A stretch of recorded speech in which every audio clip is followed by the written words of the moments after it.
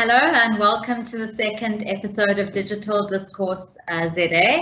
We are honoured to have been invited to participate in this brand new media channel, which promises to host some open and honest conversations about topics that are relevant to you as South African viewers. So I think we should start by introducing ourselves. Over to you, Luke. Hi, I'm Luke Muller. Firstly, I am Kay's sibling, so we are brother and sister, and I'm sure we'll be having a very open and honest conversation because of that too. But I am an economics lecturer in Durban for the Institute of Independent Education and a freelance writer and economist. Kay, what is your profession? So yes, we're a family of economists. So if you like, as viewers, you're getting a chance to eavesdrop in on a dinner conversation that we might have as a family full of economists. And I Very exciting. I hope we can hold your attention for more than 5 minutes. Yeah, I'm also an economist by profession, trained in South Africa. I started my career as a macroeconomist at Rand Merchant Bank around about the time of the global financial crisis. So I think that was correlation and not causation. And then I went on to build and lead the economic consulting capacity in Deloitte in Johannesburg, where I was for a couple of years before starting my own specialist consultancy called Nova Economics. And we're currently based in Stellenbosch. I think we should have a quick chat about the topic we're hoping to discuss. Basically, I think Luke and I would like to do a sort of macroeconomic temperature assessment, if you like, of what's happening in South Africa. And we decided that we might focus just on a couple of themes. The temperature is very warm because no one has air conditioning. Yes, so a few hot topics, and that might include, for example, electricity production and distribution, inequality, education, and we'll see how far we get. We might add some others. But yeah, I think if we could maybe, with the generators busy humming outside, I think it might be fitting to start with the discussion on the electricity supply industry in South Africa and why perhaps we're having load shedding today. Yes, I think that's a good way to start. You're lucky to have generators. I had to check my load shedding schedule just to make sure I could slot this in. But yeah, it is an amazing phenomenon that we have got ourselves into the situation, because as far as I know, we have the capacity to produce more electricity at the moment, but we are unable to do so because of maintenance requirements, because of the high costs involved. And I think Eskom has got itself into quite a situation. And I know, Kay, you have done a lot of research for Eskom and on this topic before. So why is it that we are not able to produce at the 48,000 megawatt capacity? Yeah, so I think that is partly the irony at the moment, is that Eskom, in theory, has plenty of power capacity. Electricity demand in South Africa has actually been very stagnant, growth in electricity demand for much of the past 5 years. In fact, in some years it's been falling as prices have risen and consumers have responded to rising prices with electricity efficiency investments. So yeah, it's not a question of installed or nameplate capacity. I think the problems at Eskom are really to do with the lack of cash. So Eskom at the moment is exceptionally cash strapped. It's barely able to raise sufficient revenue via sales of electricity to cover the interest payments on its debt. And yeah, and it's really struggling to do adequate maintenance at its aging coal plants. It's struggling with issues around the coal supply chain. It's been hit by some unexpected events like the cyclone in Mozambique, which took out another 1,000 megawatts of imports from Cahora Bassa. So it's a whole multitude of complex issues, but they started, in fact, decades ago, I would say. The problems that Eskom have been building up for several decades. Yes, and that's one thing I wanted to say is I don't want to make excuses for Eskom, because this has been a long time coming. And what I also don't understand is how a national energy regulator wouldn't allow a more market-related price to be set for electricity, and help the left hand speak to the right hand in this situation in solving the issue. Why do you think it is that prices are still so regulated and set for electricity, and how do you think people will respond to this going forward if prices are now hiked to try and reflect a more market-related price? So yeah, I think Eskom is the organization that everyone in South Africa loves to hate, and obviously Eskom half the time. Eskom. And yeah, it's very hard to have any position sympathetic to Eskom, especially since in the last few years the waters have become very muddied with serious allegations of corruption. Particularly since I think Brian Muller of Saxon Walsh, Shebeen fame took over in 2015. So I think it's just become harder and harder to make a clear economic case for tariffs to rise until they cover the costs of producing electricity. And also there's a history perhaps that we can only really touch on of poor decision making by Eskom's management and the related government departments about the build program, about how much and what the nature of capacity is that we should build. So yeah, I mean, like I say, it started 3 decades ago. There was a panic in the late 1970s about inadequate power capacity. A number of power stations were built, and then the government found that there was no demand to take off that supply, and they allowed real electricity prices to fall in real terms for so many years that by 2004 we had the cheapest electricity in the world. And of course by then we were running out of power, and government delayed decision making about what the nature of new capacity was going to look like. They were talking of privatizing Eskom, but it wasn't a straightforward process. Prices were so low that no private investor would have been interested.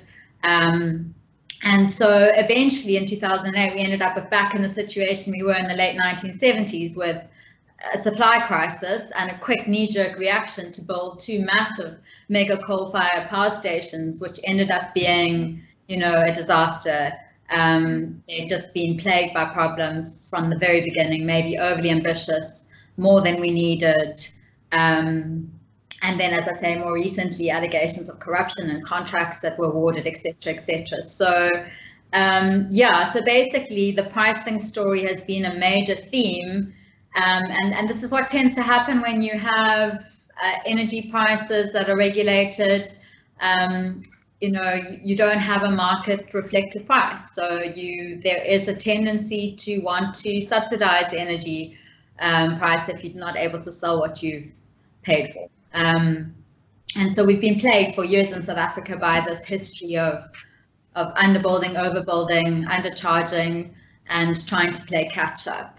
It's quite a pickle that Eskom's got itself into now, because creating a market related price is also now almost impossible with oversupply of a lot of the hardware, but an undersupply of the necessary capacity to run it and the cash. So, but my point going forward now would be to say to the government, say to the ANC, that it is of such great importance to have power continuously supplied in a country, because of the massive externalities it creates when you have power cuts. So just off the top of my head, the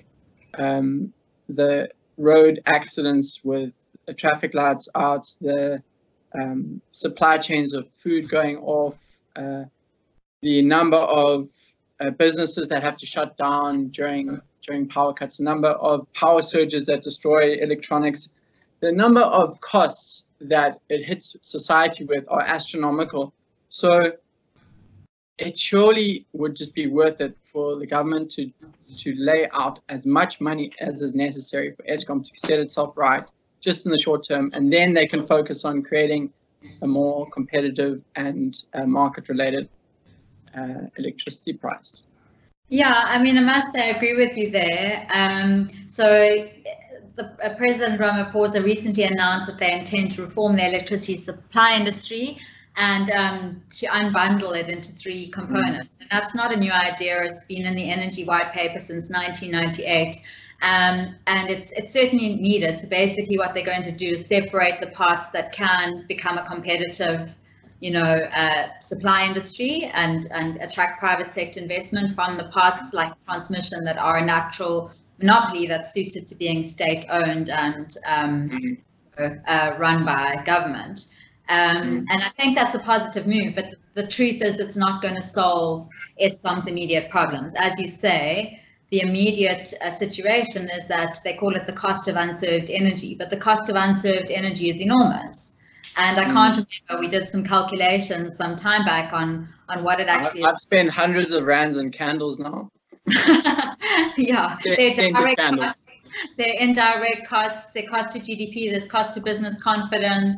And many years back when load shedding first occurred, Eskom had a policy of just keeping the lights on at all costs, at running open cycle gas turbines, of not doing plant maintenance, because that was the sort of thesis. You cannot afford to let the lights go out, but you also unfortunately cannot afford to run your power stations into the ground in the interim. But at the moment, I see that they sort of followed the advice of trying not to create a cost for society, but then the maintenance costs on the plants have now piled up. Yeah, and I think there's a disconnect because, Eskom's being told, run those open cycle gas turbines full tilt, and then they're being told by the regulator a year later, no, you can't recover the funds for those diesels, the diesel you used, because you shouldn't have been in that situation in the first place. And Eskom's saying, well, damned if we do, damned if we don't. So we'll just let the lights go off now. The reality is we have no cash. Yes. So I think what government needs to do is to step into the breach now. We are in a crisis. The costs are enormous. It's unfortunately got to the situation where your options are fairly nuclear. You either need to hike the tariff sharply, which consumers are certainly not going to. It'll be a very hard sell in the current environment. An election year. Yeah, election year in an era where Eskom's been at the centre of state capture allegations on top of all its problems. So either it's nuclear options, is hike the tariffs, or otherwise bail Here's the fun nuclear option. Yeah, no, I know, very bad. We don't want that option. So yeah, I mean, basically government is left with very few alternatives, and I think the sensible thing to do now would probably be to accept that Eskom needs a massive equity injection or cash injection, bigger than the 20 billion that was promised in the budget, in order to stabilize the organization in the short term, and to just create some confidence that power supply will be restored. The sort of 20,000 megawatts of capacity we've currently lost to operational issues, that is restored. And the reality is, over the medium term, over the next 5 years, we're going to be back in a situation where Eskom has way more capacity than the country actually needs. So we're going to move, ironically, from a situation of inadequate capacity to one of significant surplus capacity as those units at Medupi and Kusile come online. And then you've got another whole problem of actually trying to find a market for that power. It's an incredible situation, and I think that I think it was 69 billion over 3 years the government has earmarked. So do you not think that is enough? And I would say that the government should put whatever is required to get electricity back online, because of the cost to South Africa as a whole. It's going to be much higher than that 69 billion. But do you think that would be enough over the next 3 years? No, restructuring. To be honest, I think you need a combination of tariff increases that are at least double digit and a cash injection. You don't want to subsidize electricity too heavily over the medium term, because you're then going to end up with another situation of not being able to attract private sector investment eventually. But I think they could have front loaded that support more heavily to fix I mean, clearly it's not sufficient if Eskom is still unable to carry out to purchase diesel, to do adequate plant maintenance, to buy the parts for the stations that are broken. So I think they need to do whatever it takes to ensure that Eskom can get back onto its feet within the next year, and then focus on the longer term goal of making sure that this doesn't ever happen again, reforming the sector. And I think another thing that will happen is with a tariff increase, you will get more private sector investment, even in the decentralized electricity supplies, such as solar power. And with the cost of solar power dropping and battery storage dropping, I think you'll get decentralized options just for business blocks and for households.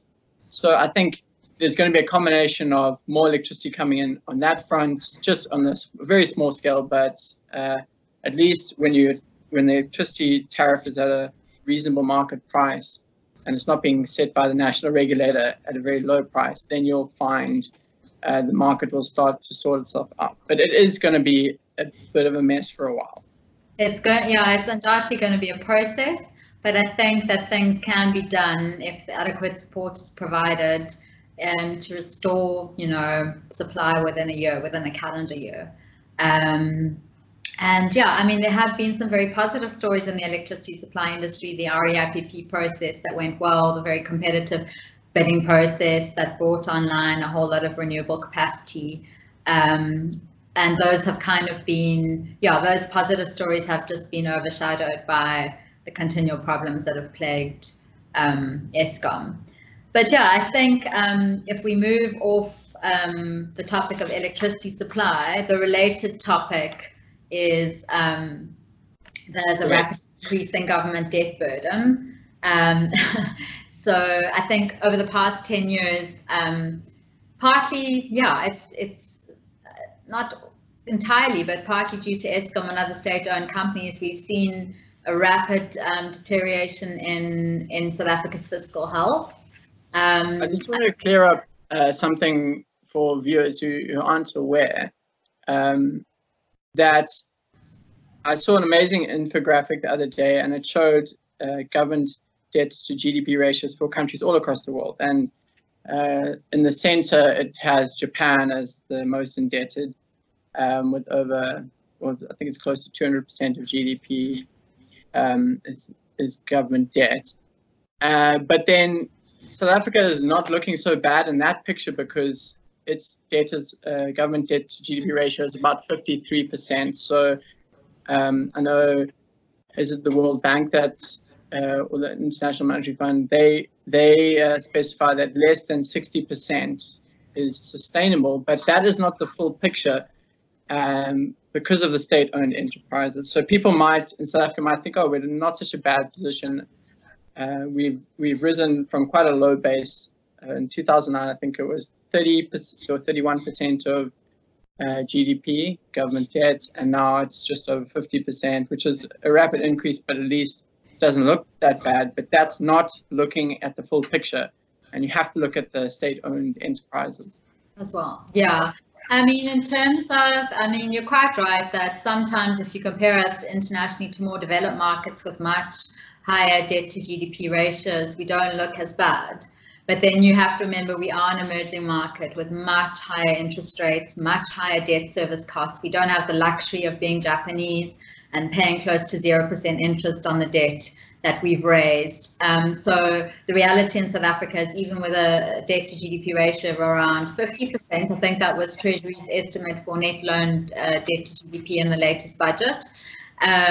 We are spending 14% of our general government revenue on interest. And we have so many needs in South Africa, so many social needs, so many, for help, for education, for poverty alleviation, that we can't really afford to be spending nearly 15% of government revenue every year just on interest. And then in terms of the bigger picture, as you say, I'm just having a look at some statistics here, but if we include our net loan debt provisions and the contingent liabilities, and those contingent liabilities are basically the portion of SOC debt that government has explicitly guaranteed. Obviously government is ultimately responsible for the full bundle, but of that it's explicitly guaranteed, our debt to GDP ratio is currently at 72%. And National Treasury published some board guidelines in 2008, and they said that that ratio, including contingent liability, shouldn't exceed 50% if you want to be prudent and sustainable. So we're well over that self-imposed risk guideline now. And that's a concern. And as I say, the fact that interest now keeps eating away at our budget that we could more usefully spend on other things. If you compare that, we're spending over 200 billion rand reservicing our debt or paying off our interest compared to 20 billion on Eskom. I think that gives you an idea of how drastic that situation is. Yeah, close to 200 billion a year now on debt. In the last budget is 209 billion. Yeah, I think it's close to that now. Yeah, so I think it's become a real problem. And I mean, I've also got some statistics somewhere on how much Eskom contributes. So of our total contingent liabilities, or government guarantees, should I say, are about 500 billion now. And the electricity sector, which includes guarantees on Eskom's debt and on IPPs, is around 83% of that. 10 years ago, that number was only 65 billion. So it's increased tenfold, the amount of government guarantees on state-owned company debt in 10 years. And just to give you an idea, I mean, people get concerned about SAA bailouts, about support for SAA and guarantees. Well, SAA contributes about 4% of that pie, and the electricity sector about 83%. So Eskom, the financing of Eskom's build program by government the support for it, should I say, has really had a huge impact on some of government's debt metrics, and will probably continue to do so because they're going to need not only guarantees but explicit equity or capital injections to stabilize. Yeah, so I think that has been a large part of the whole story of, and yes, of course, and I think at the end of this month, in a little over a week, Moody's will be meeting to decide whether or not they're going to keep South Africa on an investment grade sovereign credit rating. And that is, this kind of whole story of Eskom, rapid accumulation of debt and government's responsibility is a big risk highlighted by rating agencies in terms of the overall country sovereign credit rating. I think that's the importance of transparency with government now, that they have to let people know that it is possible to get out of the situation in the next few years, and hopefully that creates some stability going forward. Yeah, so I think when it comes to the sovereign credit rating, I think, I just wanted to raise this one other important point about Eskom's tariff increases and the alternative, which is government supporting it through the back door, using taxpayers' money, is that neither option is particularly good for the economy. So I think what the regulator sometimes doesn't articulate well is, for sure, if you have double-digit electricity tariff increases every year, it's going to have a harmful effect on the economy. It will slow GDP growth. It will result in some inflation. But the counterfactual, the only alternative is for government to borrow more in order to fund Eskom through the back door. And that then in turn has implications for the credit rating. And if we did get downgraded next week by the final rating agency that's got us on investment grade, we would see massive outflows of capital because we'd no longer be part of these emerging market bond indices.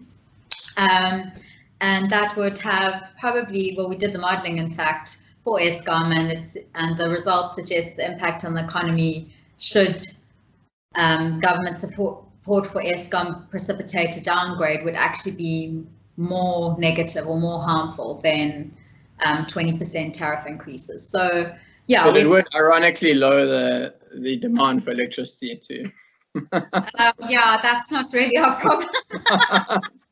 Oh, we need someone to pay for it.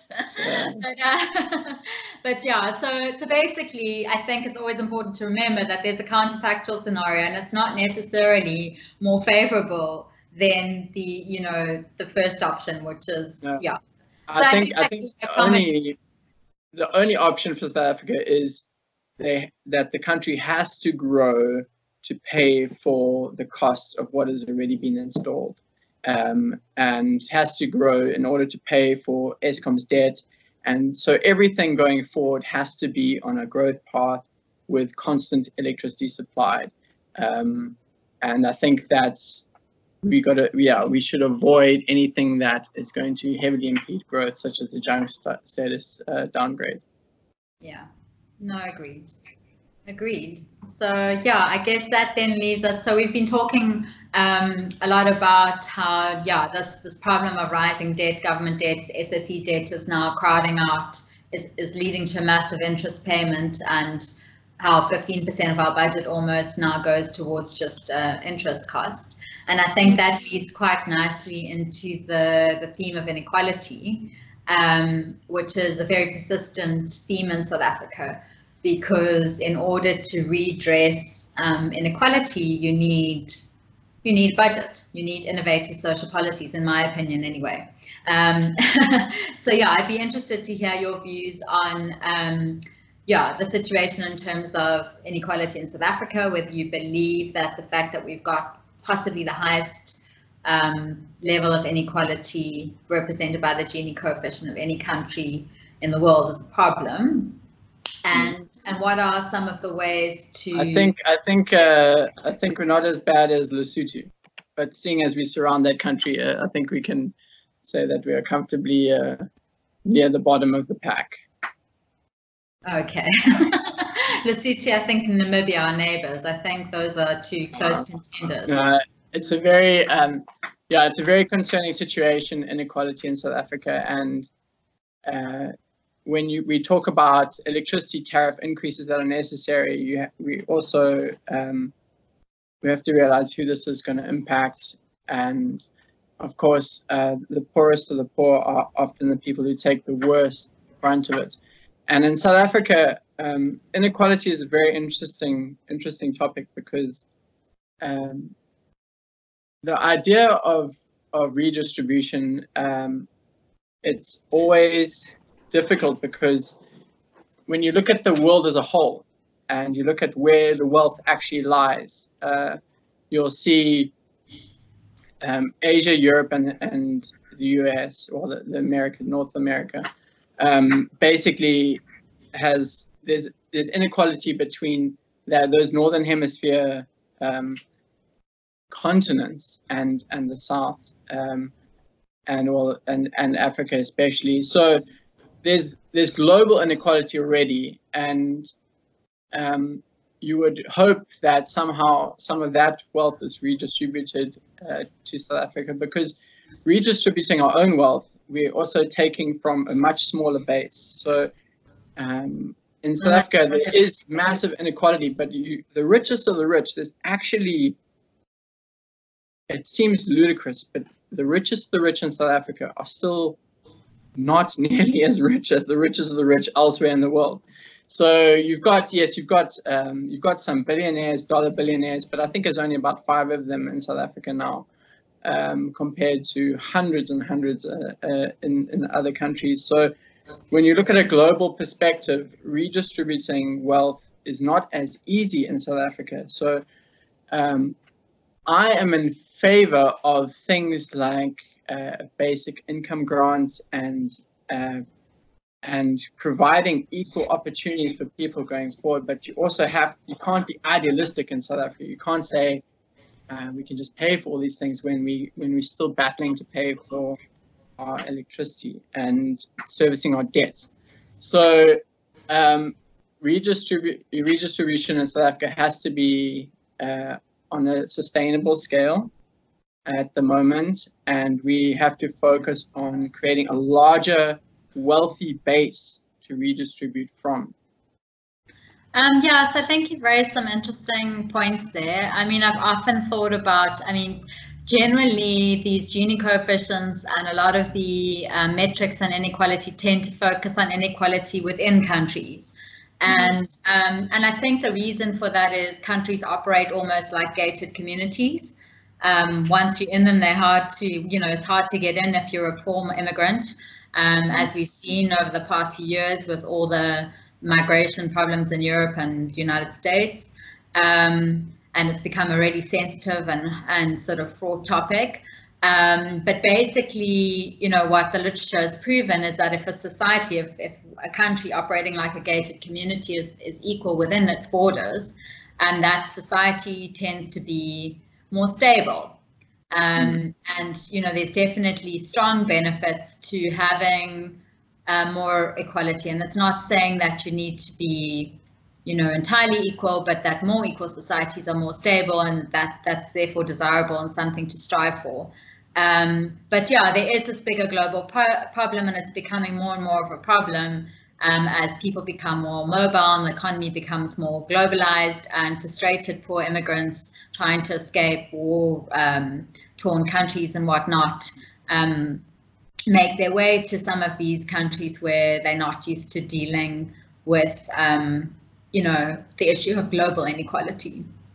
But if we just revert to the subject of what you can do as a country, as a nation, to promote more equality, income equality within your borders, I think it's always been fairly obvious that government needs to raise taxes in order to fund, or raise some level of tax, have some kind of form of taxation in order to raise revenue, in order to redistribute it.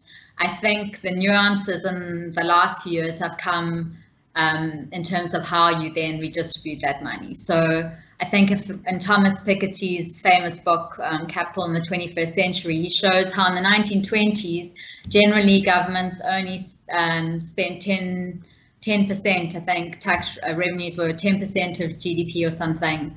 And that, I hope I haven't got the exact numbers wrong, but that rose in some Scandinavian countries to nearly 50%. So it showed how the state had to tax more in order to carry out its social policies. But where I think things have changed is the move away from, education must be state provided, health must be state provided, you must have a state-run bank, and your typical socialist state, which have largely failed, to a state-run energy enterprise. Oh yeah, I mean, in South Africa we've got a lot of examples of why you wouldn't want state-run mines or state-run auto manufacturers or energy utilities, for example, because they tend to be inefficient, unwieldy, they're vulnerable to corruption, etc., etc. So it seems that the modern redistributive model is to say, okay, probably if you had a purely capitalist society, you're not going to see sufficient redistribution of income to create equal access to people to fundamental things like education, health, the things that are going to give you the opportunity for social mobility. But I mean, I see the basic income grant or other measures being different from what's been done in the past. Yeah. Okay. Well, I have just a little bit of a counter argument there, where there's two theories I want to draw on. One is the theory of externalities that you touched on earlier. So nobody wants to live in a society with desperate people, even if it is a capitalist society where people privately own the means of production. And even in that society, if you have a very high inequality, it's going to impact on everyone's life. Okay, so nobody wants to see people suffering in their society. Nobody wants to have people with no education in their society. Everyone would want to, and any rational person would want to uplift the lower stratas of society. And I think that is definitely the case in South Africa. People often don't know where to start. There are a lot of good initiatives out there where people are trying. And I do believe that if you look at societies where there's high income mobility, so where people's basic needs are catered for, and someone, even if they're born in a very poor household, has the ability to still receive an education and get their basic nutritional needs and basic needs met, then yes, then they can leapfrog into high income levels. But the idea of redistribution to alleviate these externalities is a very important one, and South Africans must understand that and do their best to try and uplift don't leave it purely up to government to redistribute the wealth, because they don't always know how to do it best. That's my opinion. You can give out social grants, government tries to provide basic education to everyone, but I still think it's going to be in people's better interest to have something like a basic income grant where they can actually access, if someone's born in a poor household, they can access some basic private education, as some poor countries have shown, where even private schools have been embraced, even at lower income levels, where they pay very low fees in other African countries. So if you look at situations like that, I think we're not going to be able to rely on the government to do the redistributing for us entirely. So I would say there is a need for the private sector to come forward and do it. And I think there is also a lot of motivation to do that, to uplift and make everybody's lives better, to live in a society where people are better off. So yeah, I think you have more faith in the private sector than I do to redistribute income. But yeah, so I would argue that no, you can't really leave it up to individuals and to private sector companies who do, not to say they should discontinue corporate social responsibility initiatives, not to say that people should discontinue charitable projects, but I think the most efficient way, or the most, the way that's tried and tested and is most effective at reaching everybody is for government to centrally collect tax revenue and to redistribute it as equally and as directly as possible to everyone, without limiting their personal freedom of choice. So you don't want to be in a situation where you raise a lot of tax revenue and you spend it all on an inefficient national health insurance scheme that limits people's choices about how they access healthcare. So that for me would be a poor form of redistribution.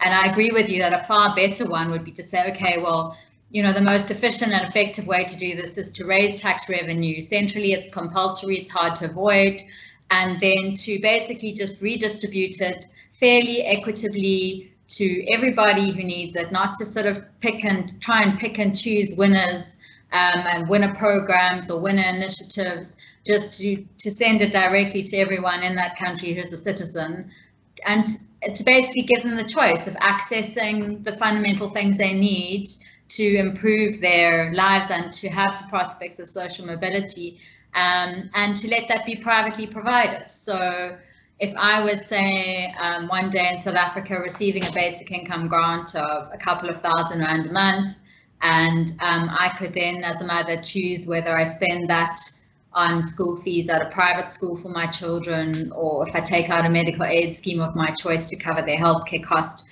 It doesn't limit my freedom as an individual, but it does help to level the playing field in a society where it's very clear that people don't have access to, equal access to opportunity. So yeah, I mean, I'm very much in favor of the big income grant, but there's been limited, well, the idea of it, the concept of it, it seems fair and administratively efficient, and unlikely to cause distortions if everyone is getting it. It's not going to, therefore discourage some people from working or to game the system. But the question, I guess, then is it really affordable? I mean, do you create an expectation then that, this is the level of support that government is going to provide, and they have to then be under pressure to meet revenue? Yeah, I guess it would have to be brought in slowly, and you'd have to scale back on other forms of redistribution at the same time to help fund it. But just touching on, I do believe in the theory, there's a philosopher, Robert Nozick, and he basically says that there's three main principles of a principle of justice and acquisition, that you should be allowed to acquire things that other people don't have in sight, as long as it doesn't put them in a worse off position than they were before. And you should, the principle of justice and transfer, you should be allowed to transfer what you have to somebody else as a gift or a bequest, with the same principle, as long as it doesn't make someone else worse off than before. But then there's the third principle, which is a rectification of injustice. So if you do make other people worse off than before, there should be redistribution allowed in society, even if it's a free market society. So I do believe in that redistribution, but it's such an idealistic philosophy, because in South Africa, to try and address all the injustice of the past, looking as far back as one possibly can, and to do it accurately is almost, it's just an impossible task to do. So I think the more blanket approach of that basic income grant, where at least you're getting to everyone, even if you're not getting to, you're never going to be able to rectify things and create a situation where things are the way they should have been, had there not been all this past injustice. So that's why I'm also in favor of this idea of a basic income grant. Very simple, and one where it doesn't take a lot of bureaucratic processes, and you remove these thousands of other redistributive bureaucratic processes. I know someone at the moment who is trying to claim from UIF, and oh my goodness, you cannot believe the amount of paperwork and the processes you have to go through to try and prove that you are a person who has lost their job and needs the money. And I must say, from personal experience, I also tried to claim maternity benefits and never succeeded after several weeks of paperwork and paying a third party as well. So, it's no wonder there's a surplus in that fund, because not even someone with a master's degree is able to access the benefit. So, yeah, I mean, I can quite... I'm certainly never going to fall pregnant. Yeah, so I mean, I finally gave up hope this year. I thought, no, it's really not worth the time, and I think so many people do. And that's exactly it. If you are going to have like social protection programs, if you are going to try and redistribute, I think fortunately technology has made it so much easier to do this, to reach every individual and every indigent community, and we've seen that, okay, there's been a mixed experience with the social grants program, but basically it is possible to reach people via technology at quite low cost and distribute and to prove that people are who they are. You could definitely, with today's modern technology, make sure that you don't make errors and have ghosts. Identification is helping, and there are various layers of proofing that you can go through now. And I think all these new banks that South Africa is these innovative new banks that are mainly mobile or internet based, have very little actual physical footprint, are showing that if you can open a bank account remotely without appearing in a physical branch, then it's fairly easy nowadays with financial innovation to actually distribute something like this cost effectively, whereas in the past it probably would have been quite costly and difficult to do. So I think it's an exciting space. I think I only know of a few pilots. I think one was done in Namibia, one in Finland, one in India. But I think the popularity or sort of the interest in the concept of a basic income grant as a main tool for redistribution is increasing. And I think for me, I'd probably identify as a social democrat, which is maybe only a term that Americans are familiar with, but that's basically saying you want the ownership of capital, etc., to be in the hands of the private sector, but you want some tools to regulate and the private sector activity and to redistribute, to ensure there's some income, to ensure there's social justice, that you can level the playing field, which is a complete departure. And transparency. And transparency, and it's a complete departure from the old-fashioned socialism, which was saying, you want state-owned everything to ensure that things are are equal. Someone like me would be saying firmly, no, no, no. We do not want the state running mines or banks, but we do want to see social justice. We realize equality is important, and some regulation might be necessary to get an optimal result, where there are market failures, etc. Talking about, just talking about the technologies required for something like a basic income grant, I think we can maybe just touch on one of South Africa's success stories is that we've had this growing internet usage in South Africa and growing penetration of households that have access to the internet and smartphone usage, which I think are tools that will definitely help redistribution and education going forward if they are used efficiently. I know countries like Kenya have managed to have very high levels of internet penetration because everyone there has basically got access through their smartphones, and they have really embraced payments and a lot of functions with smartphones, and I would like to see South Africa move in that direction, and I think it is happening, but at a more gradual pace than a country like Kenya. But what are your thoughts on internet access in South Africa? Yeah, so that's an interesting one. I mean, a while back I was involved in some projects where the public sector was interested in rolling out broadband, and I have to say that most of the projects of that nature in South Africa have been unmitigated disasters, whereas the private sector's forged ahead and rolled out quite a lot of fiber, cell phone coverage, et cetera, et cetera. So I think, I mean, it's been amazing. The telecommunications sector, and especially mobile internet, has been an amazing success story in South Africa. I think one of the reasons perhaps that people didn't move as quickly to mobile banking and money transfers, etc., was that we had more established and very good traditional financial services providers, the big four banks, whereas Kenya had very little in that area. So there was less of an alternative, if you like. But yeah, in terms of improving, I mean, there's still a lot of people in South Africa who don't really have fantastic internet access. They probably buy data on their smartphones, and it's fairly costly still. But I think, yeah, when we looked at the public sector rationale for investing in broadband infrastructure, it was really to recognize that they can play an important but limited role.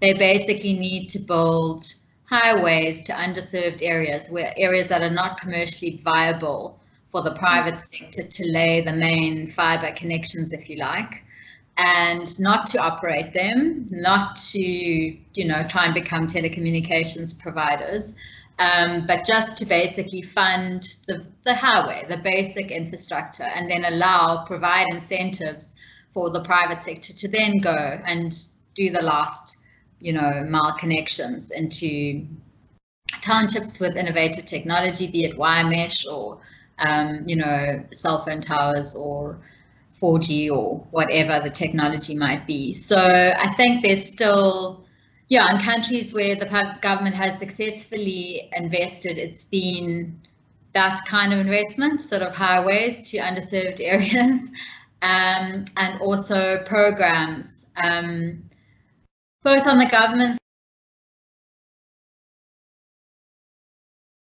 to make people's lives easier, provide government services over the internet, make it easier for people to interact with government. Make it easier for people to have Skype conversations.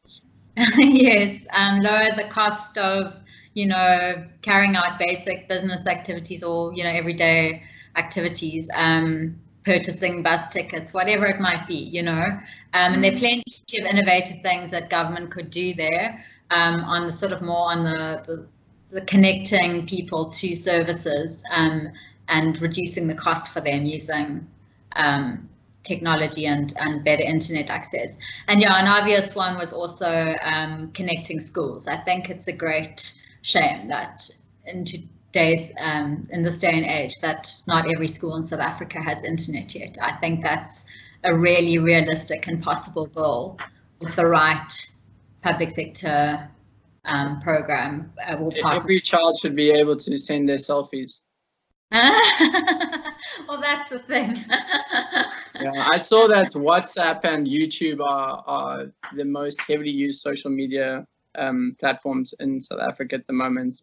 Or maybe Facebook, if you included Facebook Messenger and Facebook together, is also up there. But I know that it certainly aided communication, and even though it may not you may not think that YouTube is such a great education channel, it certainly the base is there for education to take place, more education, and children or anyone actually who has access to a smartphone these days should be able to access more information and education than they ever have before. So it's there for the taking, but obviously there are language barriers and there are other issues where South Africans will have to become more given time, there will be more technical literacy in that sphere. So I think it's going to open many more doors in that area too. Yeah. No, I think that's a positive place for us to end, probably, our conversation. But yeah, I definitely think there's a lot of seamlessly uninterrupted fiber conversation. Yes, for education innovation in South Africa. I think there's a lot more government can do sensibly to partner with the private sector to extend access to schools and learning places and to provide relevant content. And that could really, in the short term, produce some great gains in terms of education quality. Yeah, so we never really got to the theme of education, but perhaps that's a topic for another day. My coffee's gone cold. I can't continue. Yeah, and I'm now in the spotlight with the sun, so it seems the sun is setting on this conversation. Yes. But yeah, I think I'd really like to thank Digital Discourse ZA for giving us the opportunity to the platform, to have this conversation. And there should be many more. Okay, goodbye.